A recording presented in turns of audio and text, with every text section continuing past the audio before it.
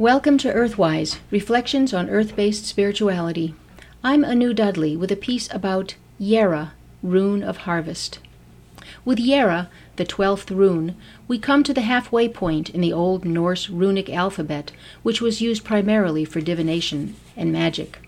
The runes, 24 in all, are an oracle of earth-based spirituality, and they make up a circular system, with each rune getting some of its meaning from the one that precedes it.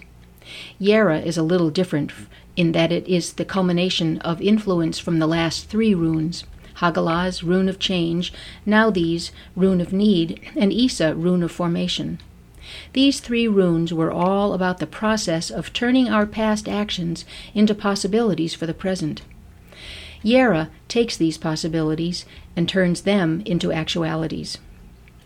Rune letters are angular, and only straight lines are used to write each letter. Yera is easy to write, but challenging to describe.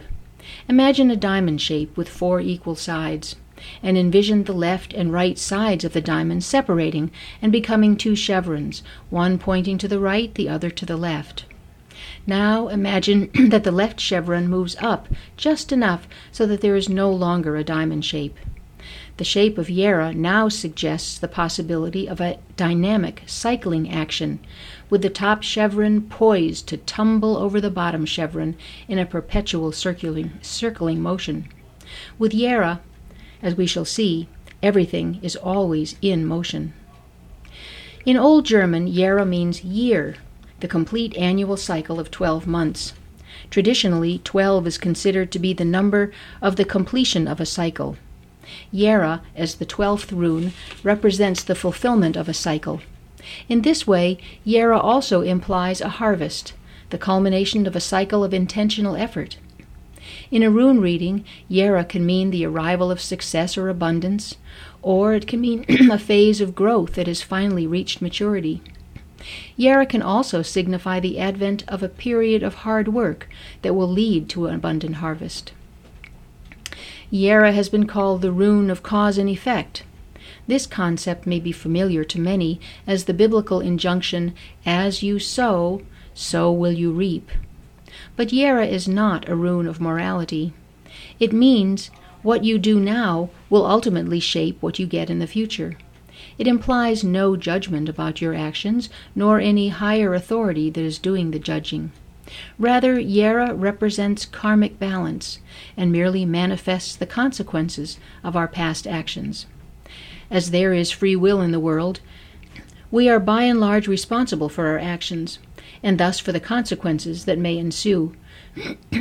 Getting Yera in a rune reading generally indicates that those consequences are good ones. While the Norns, the Norse goddesses of destiny, ruled the previous 3 runes, Hagalaz, now these, and Isa, and gave their wisdom to the process of turning our past into our present, Yera's goddess Fulla embodies the culmination of that process. Fulla, whose name means abundance, was the Norse earth goddess of agriculture. She represented the abundance and richness of the harvest of grain and fruit. Fulla was pictured as a woman with long golden hair flowing down her back, that was bound with a band of gold like a sheaf of wheat tied into a bundle. Fulla was an aspect of Frigg, the Norse queen of heaven, and acted as one of her handmaidens.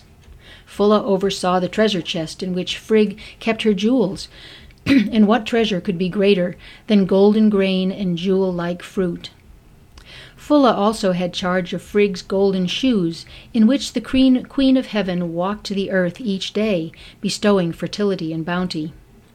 Frigg kept no secrets from Fulla, her valued confidant, and so Fulla knew Frigg's earth magic and the source of the earth's riches. As the goddess of the harvest, Fulla opened Frigg's treasure chest to the people, blessing them with glorious abundance. Yera's basic meaning is abundant harvest, but its esoteric meaning guides us to a contemplation of our own agency in that harvest.